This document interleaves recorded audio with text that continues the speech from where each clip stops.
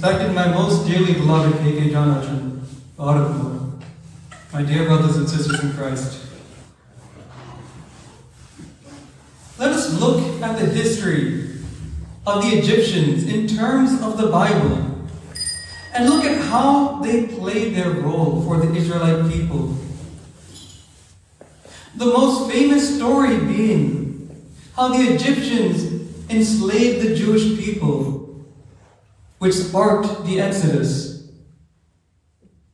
But apart from that era in history, time after time again we see how Egypt was a place of shelter for certain individuals.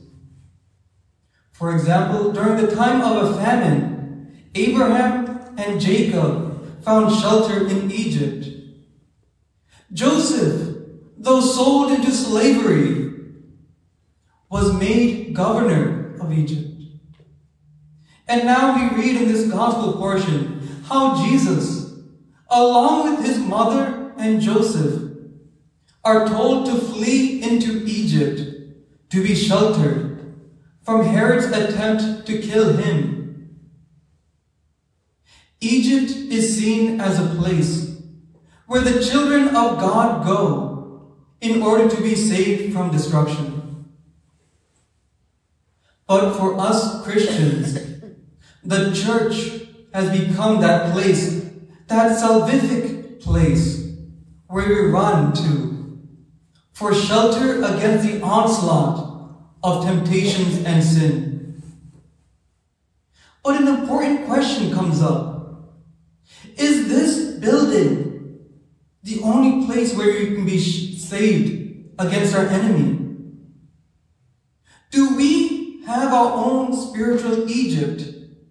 Or are we even able to have, or even able to consider to have our own spiritual shelter? One important thing to note is this, that in the same way, this building is called the church in which we receive the Holy Eucharist. We too are the church. We too are the beings, the body of Christ, taking membership from him. For in the previous liturgical season, it is emphasized that we are sanctified and we are dedicated. We are the little churches which come together in this building in order to partake in the holy sacraments that are given through the big church. Therefore, as a little church, do you have a certain place where you're able to go and recuperate spiritually? Specifically, in your own home. Do you have a room set aside for the sole purpose of prayer and meditation? Now, I know some of us may not have the ability to set aside an entire room. But for those of us who are not able to, can we dedicate a small corner in our bedroom or wherever it be possible to set aside that one place, to make that a place of shelter, a place of prayer and refuge? In this place of worship that we build up, be sure to put up icons. If you're uncomfortable with icons, put up the cross of our Lord and have the Bible and a candle there. And may this place be only used for the purpose of prayer and meditation. Now, one thing to say about this does not replace family prayer, but rather it gives you specifically the ability to have an intimate relationship with God. A relationship which is a spiritual growth with just you and your loving Father. For as the gospel portion said, out of Egypt I called my son. In the same way, in your spiritual corner, in your prayer corner, it will be said like this: out of your spiritual corner.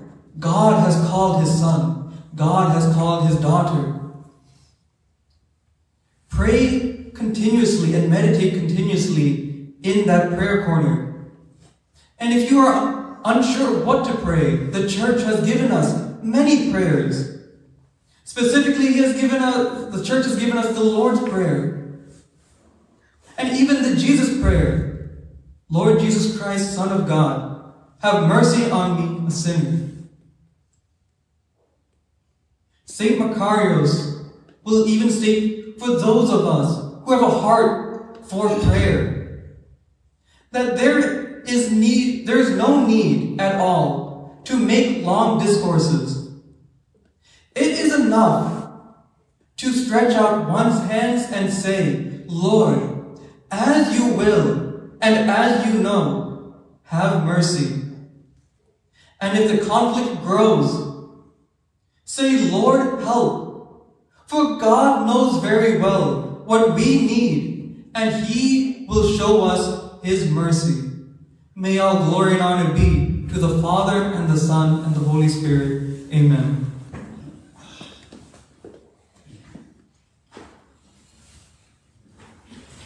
Thank you, Predeep. Now we will continue our service. As a father shows mercy to his children, hallelujah.